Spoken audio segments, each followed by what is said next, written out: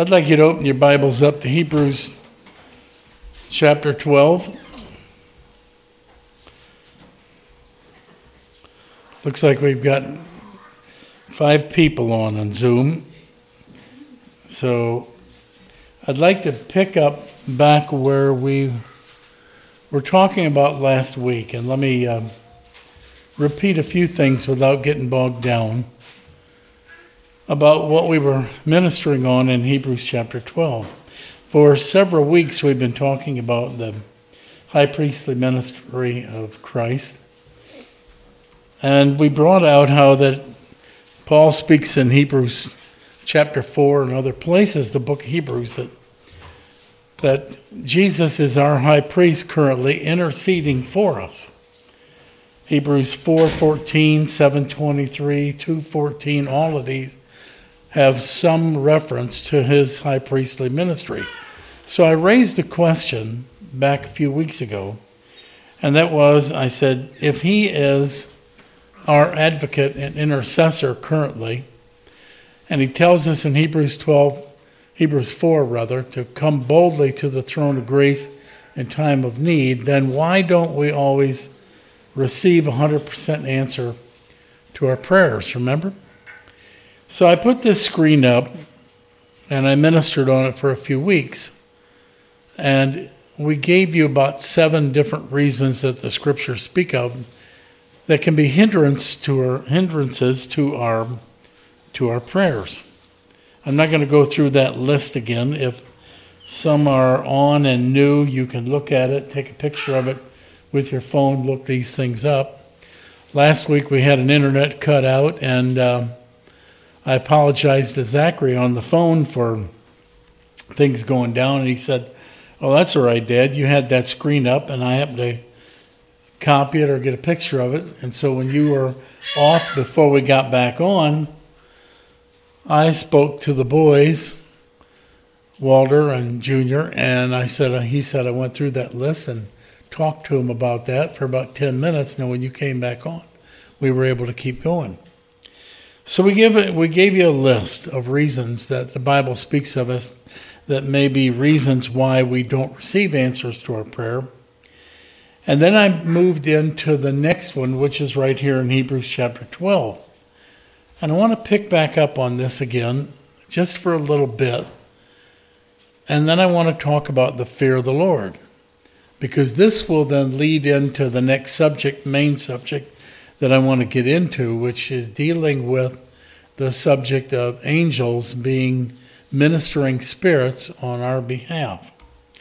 So in Hebrews chapter 12, we gave an 8th reason as to why that maybe some don't receive answers to their prayers as they should. And I said it's because that they don't always understand the meaning of the chastening hand of the Lord. Now that's what the Apostle Paul here is referring to in Hebrews chapter 12 when he's saying that we should not forget the exhortation about God's chastening hand.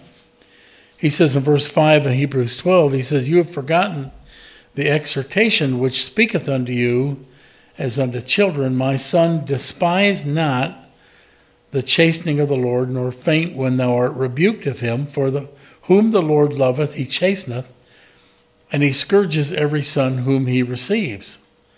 And if you endure chastening, then God will deal with you as with a son. For what son is he whom the Father chasteneth not? But if you be without chastisement, whereof all are partakers, then are you illegitimate and not sons." So if you're a Christian, then he says all Christians are going to partake of the chastening hand of the Lord. So what exactly is then the chastening hand of the Lord? If we just limit it to severe punishment, does it mean that every single Christian is going to be severely punished of the Lord? No, that's obviously not the case. No, what the Bible speaks of in regard to the chastening hand of the Lord is him working with us as our parent, spiritual parent, to bring us into a deeper realm and maturity and growth. When we brought this out last week, When a person gets born again, baptized in the Holy Spirit, water baptized, the three initial things that occur, usually at an evangelistic campaign or something like that, that person now is God's child. But they're a baby. They're a baby in Christ. And as a baby in Christ, then the Lord takes care of them, and he expects them, though, after a period of time, to begin to mature and grow, just like you with your children. We've got babies here in the church. Elijah's the youngest one, and Everly's the one right after him, and then we've got some others that are quite young. But a good parent is going to take care of them when they're infants and when they're babies, but they've got a goal and a purpose in mind, and that is they want them to learn to be more and more independent and dependent upon themselves. I mean, there's a place to whereby a good parent, after a child begins to grow up, that they're going to stop feeding them with a bottle, stop feeding them with a spoon in their mouth. They're going to stop wiping their butts when they use the toilet. They're going to tell them, no, you put your own clothes on now, and teach them how to put their socks on and how to get dressed and how to tie their shoes. I mean, they're not going to remain as an infantile for years and years to come. The good parent is going to say to them, no, it's time for you to grow up and do this on your own. And I believe that God, in the same way with us, he wants us to grow up and to mature. If you look over to Deuteronomy chapter 32, he used this analogy with Israel, for example. In Deuteronomy chapter 32 and verse 8, if you go over there, he speaks along the lines of what chastening involves. Chastening involves instruction. Chastening involves an admonition. Chastening involves rebuking. And chastening can also involve something more severe. If you look over to Deuteronomy 32, he talks about here him taking the children of Israel through the wilderness. Now, when they first came into the wilderness, he treated them like babies. He was right there to constantly providing for them through a lot of supernatural miracles. But he wanted them to mature. He wanted them to grow. He wanted them to start using their own faith as they were going through the wilderness. And at that point, they let him down because they grumbled, complained, and on and on. So Moses here, in what's called the Song of Moses, he's talking about the past history. And I'll pick it up, for example, in verse 8. It says, when the Most High divided to the nations their inheritance, he separated the sons of Adam, and he set bounds of people according to the number of the children of Israel. For the Lord's portion is his people. Jacob is the lot of his inheritance. So he's talking about Jacob, or Israel. He found him in a desert land, in the waste howling wilderness. He led him about, he instructed him. He kept him as the apple of his eyes, walking through the wilderness. Then he says, as an eagle stirs up her nest and flutters over her young and spreads abroad her wings, takes them and bears them upon her wings. Now, most believe that what you've got is an eagle and a fledgling, a baby that's in the nest. And at the point that mother wants them to learn to fly on their own, she would put them on the tips of their wings. And the mother would take off, and that baby bird would be up there on it, and she would be encouraging it to put out its own wings and to learn to start to take off and to fly on its own. And so that's what he's saying here. He got them stirred up, he got them going, and so he wanted them to take off on their own. So the Lord alone did lead him, and there was no strange God with him. And he made him ride on the high places of the earth, that he might eat the increase of the fields. And he made him to suck honey out of the rock, and oil out of the flintly rock, butter of kine, milk of sheep, fat of lambs, rams and breeds of Bashan, and goats with the fat of kidneys and wheat. And thou didst drink the pure blood of the grape. But Jeshurun, which is Israel, waxed fat and kicked Thou art waxen fat, thou art grown thick, thou art covered with fatness, thou forsook God which made him, and lightly esteemed the rock of his salvation. They provoked him to jealousy with strange gods, with abominations. Provoked they him to anger. They sacrificed unto devils, not to God whom they knew not, to new gods that came newly up, whom their father feared not, and of that rock that begat them thou art unmindful, and thou hast forgotten the God that has formed thee. And if you look at verse 20, he said, I will hide my face from them. I will see what their end shall be, for they are a very froward generation, children in whom has no faith. I mean, God was disappointed in them.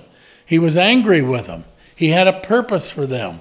That purpose was that after they were birthed, that they were going to mature and they were going to grow. And the same principle, and this could be referred to back to Hebrews chapter 3 and 4, principle is true with us. That when we became born again, there was a purpose for being born again. And that was to be conformed into the image of Christ, to come into maturity and perfection. And all of this we have said over and over again. So chastening is a form of training. Chastening is where God wants to get us to mature and grow and yield to his voice. And he's very loving, merciful, long-suffering. We know that. But at the same time, he wants us to grow. And at some point in our life, if we just decide we're going to be stubborn, we don't want to do what he says, we want to pick and choose at the Word of God, we want to not yield to the Holy Spirit as he leads us into a variety of trials and circumstances, then I believe just like you as a parent, for example, if you had a stubborn child that didn't want to mature and grow like they should, you're going to chasten them. Now that chastening can be in various forms. In Deuteronomy chapter 21, which we're not too far away from, it may be just simply in the form of instruction. The word for chastening in the Hebrew is yasar, and it means to instruct, to rebuke, and it includes to severely punish. I mean, in the New Testament, we could show you places like, when we have communion in 1 Corinthians 11, remember we would read where Paul said that we should examine ourselves. And he says, for this cause, many are sickly and many sleep, because there was quarreling and contention and fighting in their midst. They had a fornicator in 1 Corinthians where he was living in sin, and Paul said, turn that man over to Satan for the destruction of his flesh. So chastening can be severe punishment. In my opinion, this is my opinion, I'm not God. In my opinion, that's very rare. I don't believe God just takes the life of his people. To me, that would be the last resort, because the purpose of chastisement is for the purpose of getting that person to change and mature and grow. Well, if after a long period of time of trying to get that person to turn and to serve him, God may permit somebody to die so that he doesn't lose them eternally. But I think that's a very uncommon and a very rare thing. It's not something that you find in the Bible. If anything, you find place in the Bible where God puts limits on Satan and says that it's not to go. What? Are we on the right page? Because I'm having trouble seeing those scriptures up there. You are? Well, I don't see Deuteronomy. Maybe you're not. There you are, hon. So, sorry. Okay. All right. Now, you remember what scripture I told you to turn to? Deuteronomy 21. Okay? And it's up there. All right. So in Deuteronomy chapter 21, listen to what he says here. What I'm saying is that chastening can be in the form of instruction, admonishment. Paul spoke in Hebrews 12. He says, don't faint when thou art rebuked of him. And there is that other element. I'm not getting into that deeper side at this point. But anyways, in Deuteronomy chapter 21 and verse 18, he speaks here, for example. He says, if a man has a stubborn and rebellious son, which will not obey the voice of his father or the voice of his mother, and that when they have chastened him, will not hearken unto them. Now that word in the Hebrew is yasar, and it speaks of admonishing. And, they've been trying to deal with a rebellious child that doesn't want to change, then he says to them, then shall his father and mother lay hold of him and bring him out unto the elders of the city, unto the gate of the place, and they shall say unto the elders of the city, this our son is stubborn and rebellious. He won't obey our voice. He's a glutton. He's a drunkard. And all the men of the city shall stone him with stones that he dies. So shall you put away evil among you, and all Israel shall hear and fear. Wow. Thank God we're under grace. I might not be here if that was the case. And maybe some of you. I was not exactly the angel to my parents. But anyways, the point is that God was saying he takes very seriously stubbornness and refusal to listen to what he is trying to teach us in his word and change. God doesn't want us to be just a hearer of the word and not a doer of the word. He's given many, many examples of that, like Matthew 13 in the parable of the sower and on, that he wants us to move forward. We're in a race. That's what Hebrews 12 talked about. We're in a race. We got a course. We got a path. We sang it here earlier, that the finish line is right ahead. Give it all you got. How do you give it all you got? By singing loudly? No. By doing what he's teaching us in his word and not taking it lightly. And I'm not trying to say, and I put this up here, that I'm not trying to say that every time a Christian suffers in some way, that it's the chastening hand of the Lord. I'm not trying to say that. The whole book of Job gives us, answers the question, why do the righteous suffer? I mean, some things are self-afflicted. Proverbs 26:2 says, for example, the curse causeless shall not come. The cause may just be ourselves. Like Galatians 6:7, we reap what we sow. I mean, some people refuse to give up their bad habits, and it takes its toll. I mean, smoking is one, drinking, alcoholism is another, drugs is another. I mean, that is something that people are bringing upon themselves. I read of a story of a very famous actor, I won't mention his name, but he was one that had a severe back problem, and that led to him getting addicted to painkillers. And he was also a heavy chain smoker. They said he smoked 3 packs a day. That'd be 60 cigarettes a day. And that would be like, what, 4 or 5 per hour? I mean, I don't know if you had one in one hand, one in the other, but I don't know how you could do that. 4 and 5 cigarettes an hour, and that'd be constant. If the guy slept, it'd be maybe 6 or whatever. But the point is, he died at 52 years of age from emphysema. Showed a picture of him with tubes and hoses, nose coming out of his nose and everything else. His lungs were probably as black as tar. I mean, there are just some things that people reap upon themselves. In the book of Psalms, some people, they just listen too much to the advice and counsel of men. Jeremiah 17:5 says, cursed is the man that trusts in man and makes his flesh arm and his heart departs from the Lord. I mean, who are you going to listen to? Who are you going to follow?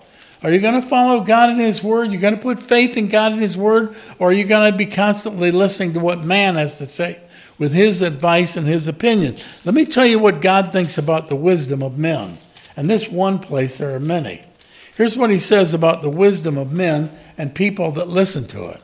He says, blessed is the man that walks not in the counsel of the ungodly, nor does he stand in the way of the sinner, nor does he sit in the seat of the scornful.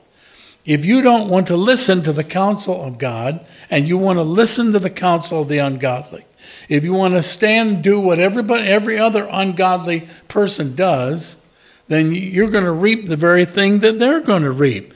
He says the righteous man has his delight in the law of the Lord, and in his law does he meditate day and night. He doesn't sit in front of some electronic television or computer and fill his mind constantly with all the things that the world is bringing out, which tear down and take away from what God says in his word. You do that, and you're not going to have the blessings of God in your life as you should. And you're only going to find that out when the tests and trials come. That you're not equipped, you're not prepared, you're not ready. And God may allow that to say to you, look, you weren't ready for that trial, were you? And yet you think you're ready for my coming? You know what I'm saying? God wants us, when we're faced in difficult circumstances, if we fall flat on our face, he's not trying to embarrass us or hurt us. He's trying to say, look, you're not spiritually with it as you should be. You know, I'm an instructor at a local college. I gave a test a week or so ago to a group. I won't get real specific. But I thought it was a relatively easy math test, but it involved fractions. And I was very disappointed that some absolutely knew totally not how to deal with fractions. I mean, like converting 5 3/4 of an inch over to decimals. Some of the answers I were getting was like 0.236, 0.189. And I had one student that came up. And I said, I don't quite understand how you got this. We got 5 3/4 inches, and you came up with 0.238. And he just stood there, and you could tell he was very embarrassed, and he didn't know how to do it. And I was trying to be as nice as possible in doing it. But anyways, I said, look, you've got the whole number 5, so it has to be at least 5 something. And 3/4 is just 3 parts of the second number, which would be 6, divided up into 4. You got 3 of them. I said, you got to divide the 4 into the 3 to get the 0.75. And he was getting upset. He was, I'm sure he was embarrassed, but he was starting to get upset. He didn't know that. He thought if he just put a couple quotation marks at the end of a number, that would convert it over. Well, I wasn't trying to embarrass him. I actually gave him the test and said, I'm going to allow you to take these 2 pages over again, figure it out, and bring it to me tomorrow on Tuesday. I get it, and I hope he's got it. I'm trying to help him. God's trying to help us. When we go through problems, if there's something in our life that he doesn't like, you got an attitude problem with somebody. You got a tongue problem to whereby your tongue is loose in gossip and criticism. You have a problem that he is trying to bring forth some fruit out of your life, and he's going to chide with you and admonish you to get with it, so to speak. And if you don't, if you listen to the advice of men, well, if you listen to them, they'll do all kinds of things. They'll encourage you that divorce is the only situation in a bad marriage, that abortion is the only way to save yourself from a future burden, having a baby out of wedlock or whatever. They'll convince you that sex outside of marriage is acceptable in our culture today. Nobody looks down upon it. You'll have people that are constantly bombarding you and tempting you to buy things when you don't have the money, so you buy it on credit, and then when you end up buying on credit, you end up getting in debt to whereby you can barely get yourself out. And we could go on, that it's okay to get involved in lawsuits, et cetera, and what you're going to do is reap the curse, because you're listening to the counsel of the ungodly, you're standing in the way of the sinner, and you are seating in the seat of the scornful by taking God's word and saying, well, I just don't believe that. Just because a person says, I just don't believe that when it comes to the Bible, doesn't mean that it's wrong. It's just that you have an attitude problem and you don't want to change. And if you don't change, clearly Paul and others have said it throughout the Word of God, that if we don't want to change, then we're going to reap what we sow. All of God's promises are conditioned. And I'd like you to turn over to Psalm 33. All of God's promises carry with it conditions. And if we don't want to meet the condition, then if we're not receiving an answer from the throne, maybe God is waiting on us to fulfill the responsibilities that he puts upon that promise. You know that from raising kids. So what is it? Well, look at a few places. I believe one of the things that we need to focus on is growing in the fear of the Lord. So if you look at Psalm 33 and verse 13, Psalm 33:13 says, The Lord looketh from heaven, and he beholds all the sons of men. From the place of his habitation he looks upon all the inhabitants of the earth. He fashions their hearts alike, he considers all their works, and there's no king saved by the multitude of a horse. A mighty man is not delivered by much strength. A horse is a vain thing for safety, neither shall he deliver any by his great strength. But listen to verse 18. Behold, the eye of the Lord is upon them that fear him, upon them that hope in his mercy, to deliver their soul from death and to keep them alive in famine. Our soul waiteth for the Lord. He is our help and he is our shield. So he says, come boldly to the throne of grace for help in time of need. The question is, he says, my eye is upon them that fear me. Do we have the fear of the Lord working in our heart? What is the fear of the Lord? What is the fear of the Lord? Well, turn over to Proverbs chapter 1. There are many other places. I'll read real quickly Psalm 103 and verse 17. I've got that up here. Did I change screens on? Oh, I got ahead of myself.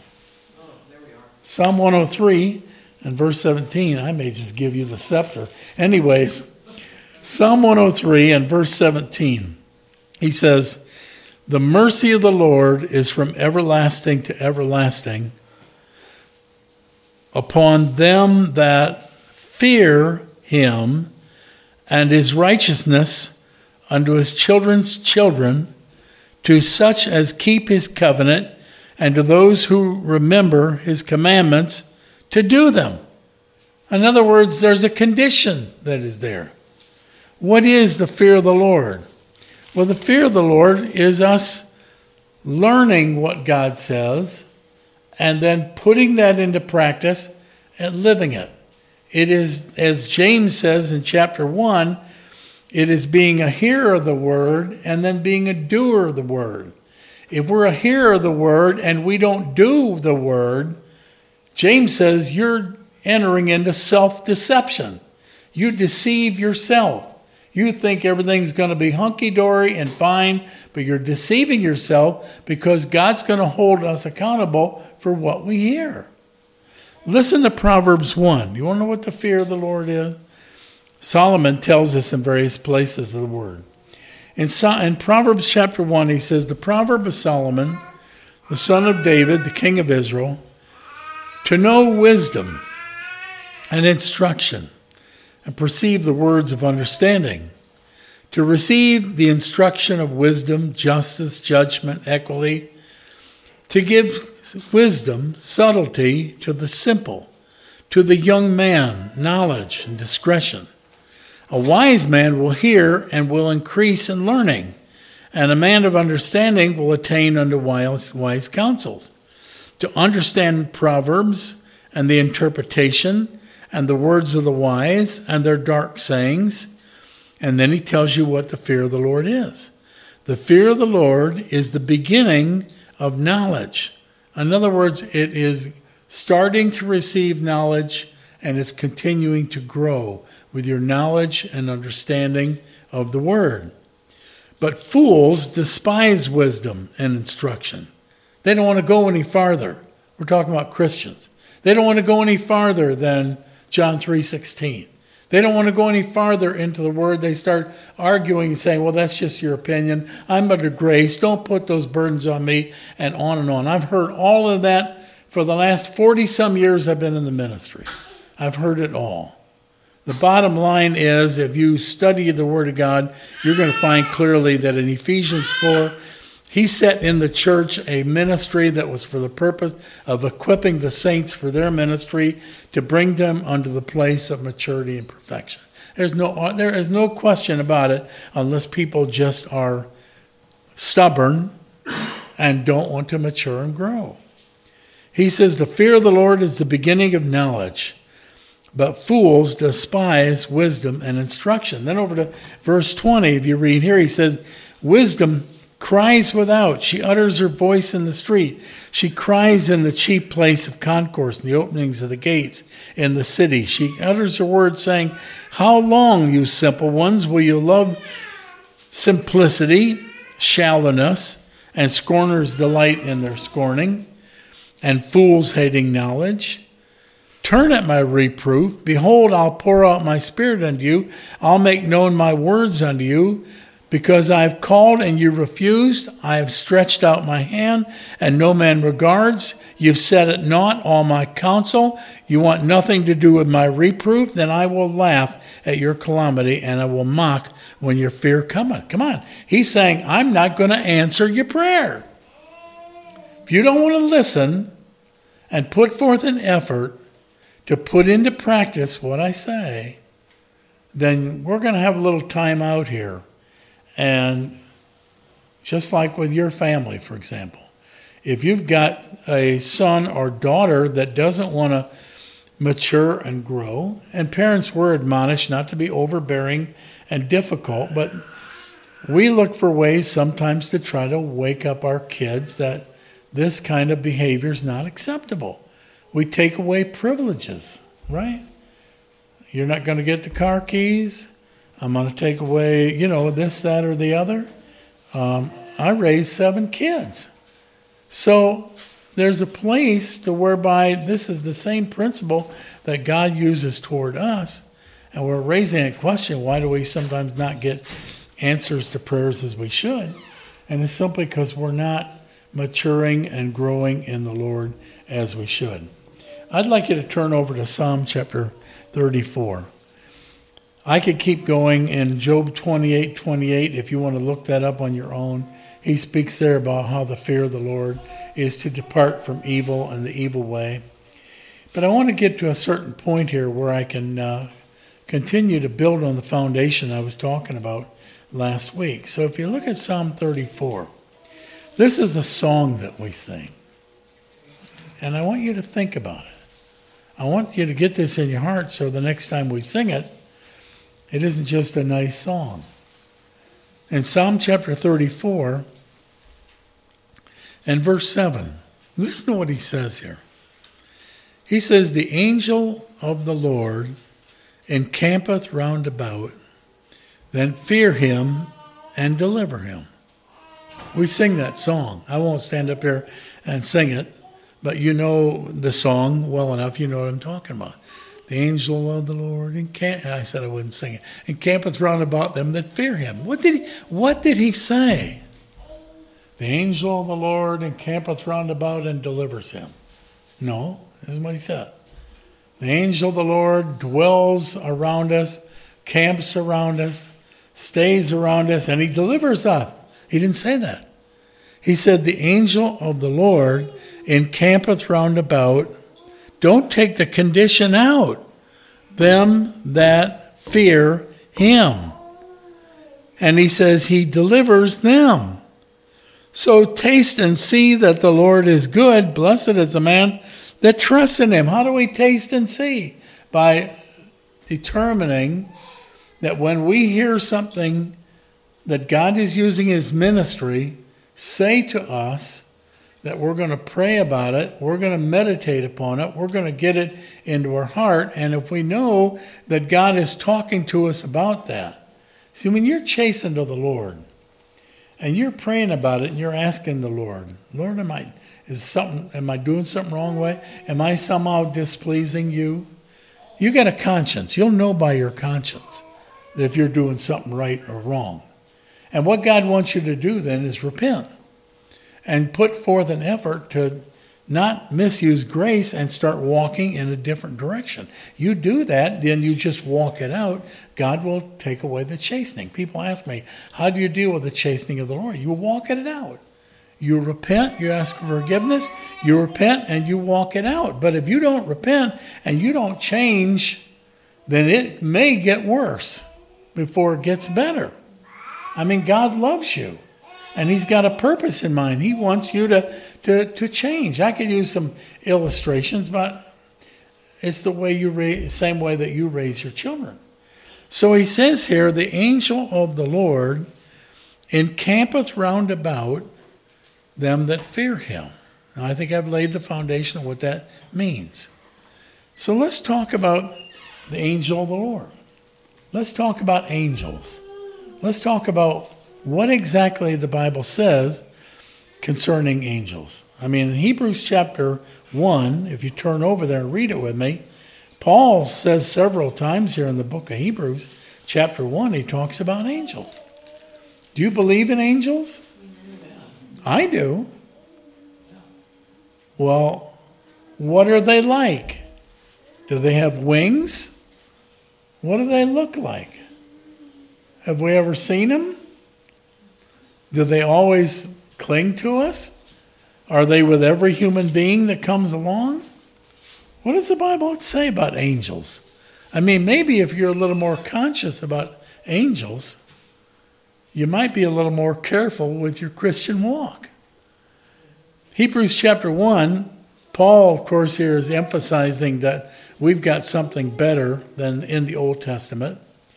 And so he gets into how that we've got a better sacrifice and a better priesthood and on and on. And he starts out by talking about how that we have Jesus as our Messiah.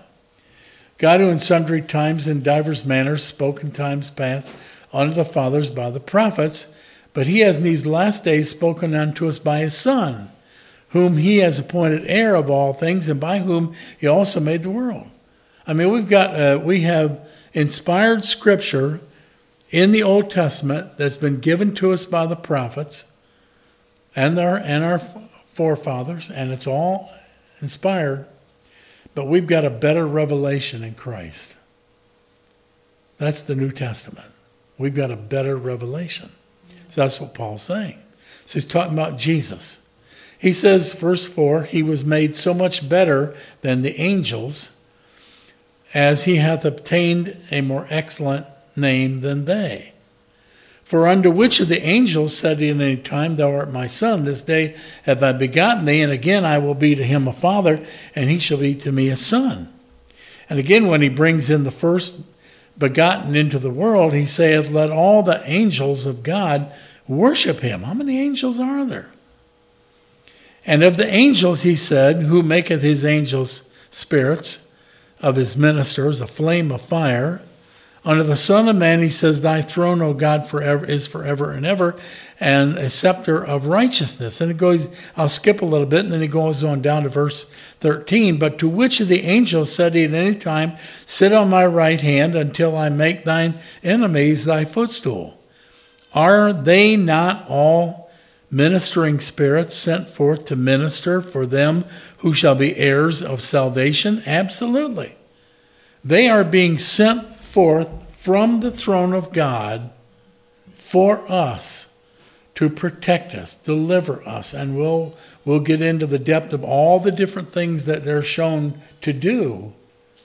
But God the Father, God the Son, is sending forth angels to minister on our behalf.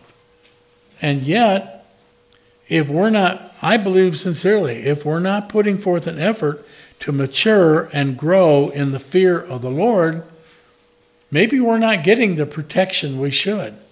Maybe things aren't working the way that they should. Maybe the angels of God are being held back. Is that possible? Could God actually be holding back and telling some angels that they're not to help us in this situation? That I'm going to let the hedge down and I'm going to allow Satan to afflict, to try to wake up my child because they've become complacent and lukewarm, and I've got a purpose for them, and I want that purpose to grow. I'm not going to make the nest any bigger so they can sit around in the basement and watch television. I'm going to kick them out of the nest. You understand what I'm saying? I'm not trying to put a heavy burden on us, but I'm trying to get you to see that when we say that God is going to be there for us, he may be using angels in a lot of ways. And are we in some ways hindering their work from coming forth?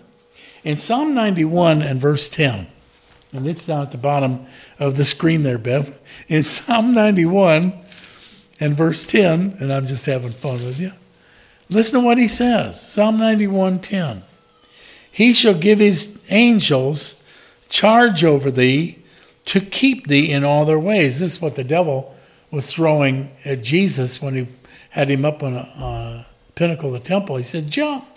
Just jump. The angels will take care of you. And the Lord said, thou shalt not tempt the Lord thy God. Get thee behind me. He shall give his angels charge over thee to keep thee in all their ways. They shall bear thee up in their hands, lest thou dash thy foot upon a stone. That word keep, for he shall give his angels charge over thee to keep thee. That word keep is shamar in the Hebrew. And that word means protective hedge. Isn't that interesting? I mean, the book of Job talks about how that Satan wanted to attack Job, and God pointed him out. And what is it that he said? He said, I can't attack Job. You got a hedge about him. And God said, I'm going to let the hedge down. You can attack him, his family, and his health, but you can't kill him. You can only go so far. And God allowed that hedge to come down. Now, Job wasn't being chastened. Job did not reap what he sowed. Job was under a test and trial of his faith. We'd be foolish to join Job's friends and accuse him of sin in his life when he was suffering hardship, because that wasn't the reason why that he was suffering. But I want to go back to the other. These angels are sent forth for a variety of reasons. Without turning there, Galatians chapter 1 and verse 8. Well, we could turn there real quick, but I got a few things I want to say. In Galatians 1, Paul's talking to the Galatians there because they had been delivered the gospel, and it was the justification by faith, and they had received the baptism in the Holy Spirit, but now they were turning away from being led by the Holy Spirit and going back into the things of Judaism. And they were putting themselves back under the law in various ways and not getting into that deeper revelation, like in regard to circumcision. So Paul makes a statement in Galatians 1:8. He says, though we or an angel from heaven preach any other gospel unto you than that which is preached unto you, let him be accursed. Can angels preach? Can angels teach us something? Can angels speak to us about something? Did they ever do that in the Old Testament? Did they? Yeah. I mean, I can think of a few times, though. I'm running out of time, but it seems to me 2 of them came along and told Lot to get out. Yeah. There's a lot in the Bible that people don't talk about, that angels are being used by God to minister to people, and not just Old Testament, New Testament, and on and on. I quoted a few things last week, but the screen went down, so I'll probably hold off on that this morning. But let me just quickly kind of summarize a few thoughts, and then next week we'll talk about seraphims and cherubims and angels. What exactly are they? How do they minister? And if they are angels anyways, camped about us that fear him, shouldn't we be more diligent in being faithful to what we're being taught so that we don't lose that protective power? I happened to read, I think it was early this morning or last night, I'm on a blog where camper people it's an RV site where they share things. And one caught my attention, I think it was last night. And a woman, she got out there and she said, praise Jesus. Thank you, Jesus. Oh, hallelujah. And so I'm like, whoa, you don't see that very often. Usually it's my refrigerator doesn't work. Anybody want to help? But she was out there praising God, praising Jesus. And she said they kept smelling something. They didn't know what it was, but they smelled it for a couple days. And then she said the Lord showed them that they had a a plastic tarp that was catching on fire because it was rubbed up against a hot light. And so it protected them from getting smoke in the camper and the camper burning down. And she made the comment, she said, "Oh, thank you, Jesus. My guardian angel was there to wake us up and show us directly where it was at," because it was not an obvious thing. It was like in the bottom of their camper where there was a light, like they call it a basement. But it was catching this plastic on fire. Showed a picture of it, had great big burn holes all over the place. But she was praising God for her guardian angel. And there were a couple others that were out there as well. A propane tank took off like a jet on fire, and they were also being very thankful. You might be surprised how many times the Lord has protected you in various ways with a guardian angel that you just never even stopped to think about. So Paul makes this statement. Let me give you a couple of things and I'll start to wrap this up real quick. First of all, what does the Bible say about angels and how they minister on our behalf? And let me give you about 5 minutes more. Number one, this is a quote from a minister that was very well known back in the 50s and 60s. He's now home to be with the Lord. So I'll quote him. He made this statement here. This is by Gordon Lindsay, by the way. And he said, excuse me, "Angels are the princes of heaven that stand before God, who minister to those who are the heirs of salvation." I read that and I thought, I can agree with that. They're spirit beings, not disembodied spirits. When a person dies, we're told they go to be in the presence of the Lord. They're given some kind of a temporary body, sometimes referred to as a robe. And they don't yet receive their glorified body. That won't come forth until the resurrection. But they're given some kind of a temporary body. But when a Christian dies and they go to be with the Lord, they don't become an angel. Angels are not disembodied spirits, but they're spirit beings that God created who resemble men in appearance. And that's clearly taught in the Word. They have bodies, but they aren't physical bodies. Yet it seems that they have the power to appear as men at times. I mean, listen to Hebrews chapter 13 and verse 2. Here we go again with the Apostle Paul. Hebrews chapter 13 and the second verse, this is where he's kind of doing a quick summary of what he's taught in the book, but he says, "Let brotherly love continue," verse 1.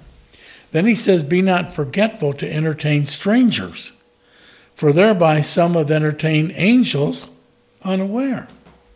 So he's saying that a stranger, an individual, a person, a human body that you're looking at as an individual, he says they could be an angel. So an angel can take on and appear as men at some time. Look at Acts chapter 10. Excuse me. I may have to get me a cup of coffee here real quick and try to clear that out. Oh, no, I'm almost done, Elliot. That's all right. I've got one up here. In Acts chapter 10, here's Cornelius' household. That's all right, Don. All right, go ahead. I thought he's going back there to get in that car and start playing music on it. All right, let me give you Acts chapter 10 real quick. This is the story of Cornelius, who was a Gentile, who loved the Lord, and God was going to use him to wake Peter up and the apostles that the gospel was now going to be spread not just to the Jew, but also to the Gentiles. So a couple quick verses. In Acts chapter 10, he receives a vision of an angel, and the angel, like in verse 3, said, "I saw in a vision about the 9th hour of the day an angel of God coming into him and saying unto him, Cornelius. And when he looked on him, he was afraid and said, What is it, Lord? And he said unto him, Thy prayers and thine alms are come up as a memorial before God. Now send men to Joppa and call for one Simon Peter, whose surname is Peter, who lodges with one Simon, a tanner, whose house is by the sea, and he'll tell thee what thou ought to know. And the angel which spoke to Cornelius was departed, and he called 2 of his household servants and sent them to go see Peter. So we pick this up now in verse 30. Verse 30 says, Cornelius said, this is where Peter is saying, I better back up a little bit. Verse 29 says, therefore came I unto you without gainsaying, as soon as I was sent for, and I asked therefore, for what intent you have sent for me? And Cornelius said, this is Peter asked that, now Cornelius is replying, 4 days ago I was fasting until this hour, and at the 9th hour I prayed in my house, and behold, a man stood before me in bright clothing, and said, Cornelius, thy prayer is heard, thine alms are had in remembrance in this sight of God. Send therefore to Joppa, and call hither Simon, whose surname is Peter, and he is lodged in the house of one Simon a tanner by the seaside, and on and on. So what appeared before him was a man. Did he have wings and all that? I don't believe angels have wings, but we'll get into that a little bit later on. There are other spiritual beings that are referred to with wings, but I don't find wings on angels in the Bible. But we'll see. I'm not suggesting I know everything that goes on in that regard. But the point is that these angels can sometimes appear as a human, or they might appear in their glory. In the book of Daniel, chapter 10, we have an illustration here where one appears to Daniel, and Daniel describes him as a man, but then Daniel goes on to describe him in his glory. In Daniel chapter 10, real quick, Daniel's praying about different revelations that he's received. He says, in those days, verse 2, I was mourning 3 weeks. I ate no pleasant bread, neither came flesh or wine into my mouth.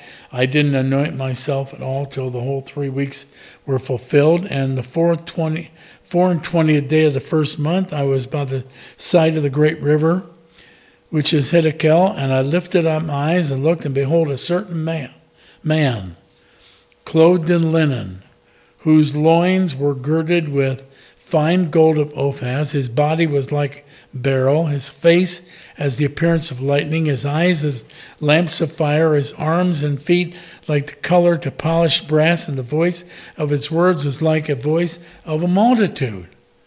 So he's giving us a description there of him, but it isn't the description of a man. So they can appear as a man, but they don't have to appear as a man. They may not even appear at all. They may be something that is invisible. But one thing I can tell you, and I'll stop after this, Matthew 26:52, they're ready to protect. They're ready to deliver. They're ready to help. And if we're meeting the conditions that God has laid out in His Word, and our sins are under the blood, and we're trying to mature and grow and run that race that is set before us, I believe we can call upon Him for help.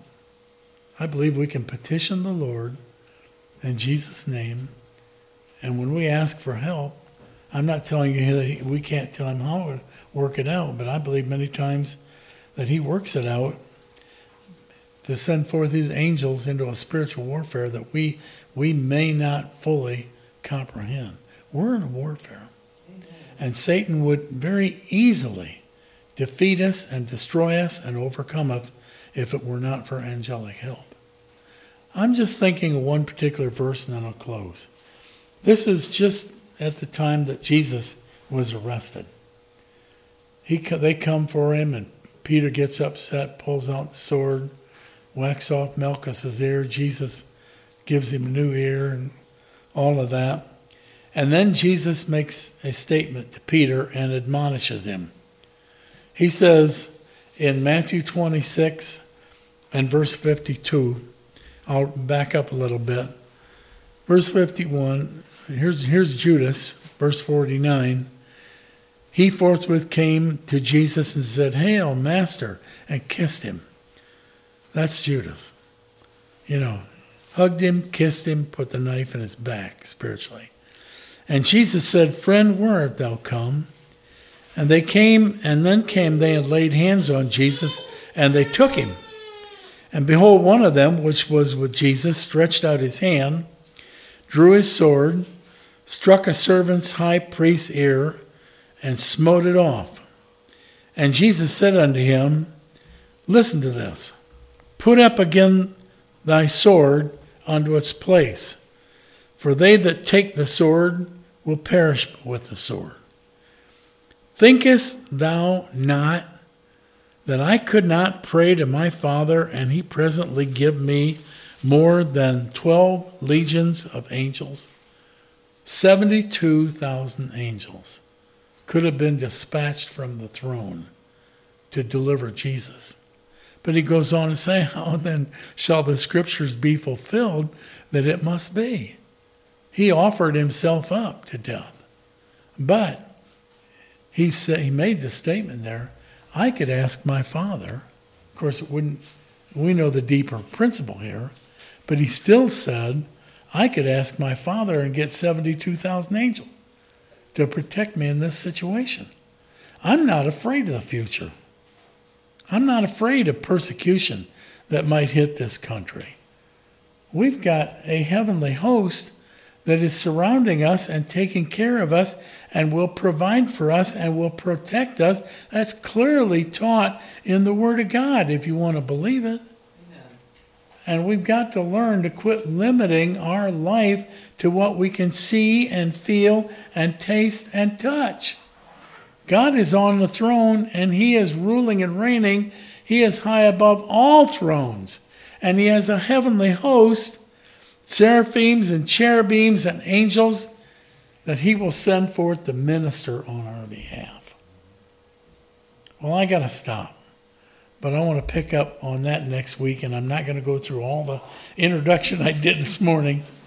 I'm going to pick right up on this, and I want to dig into this, because I think if we can get this in our heart, maybe it'll help to increase our faith in not what we can see and feel and taste and touch, but in what we can't see. That's what faith is for.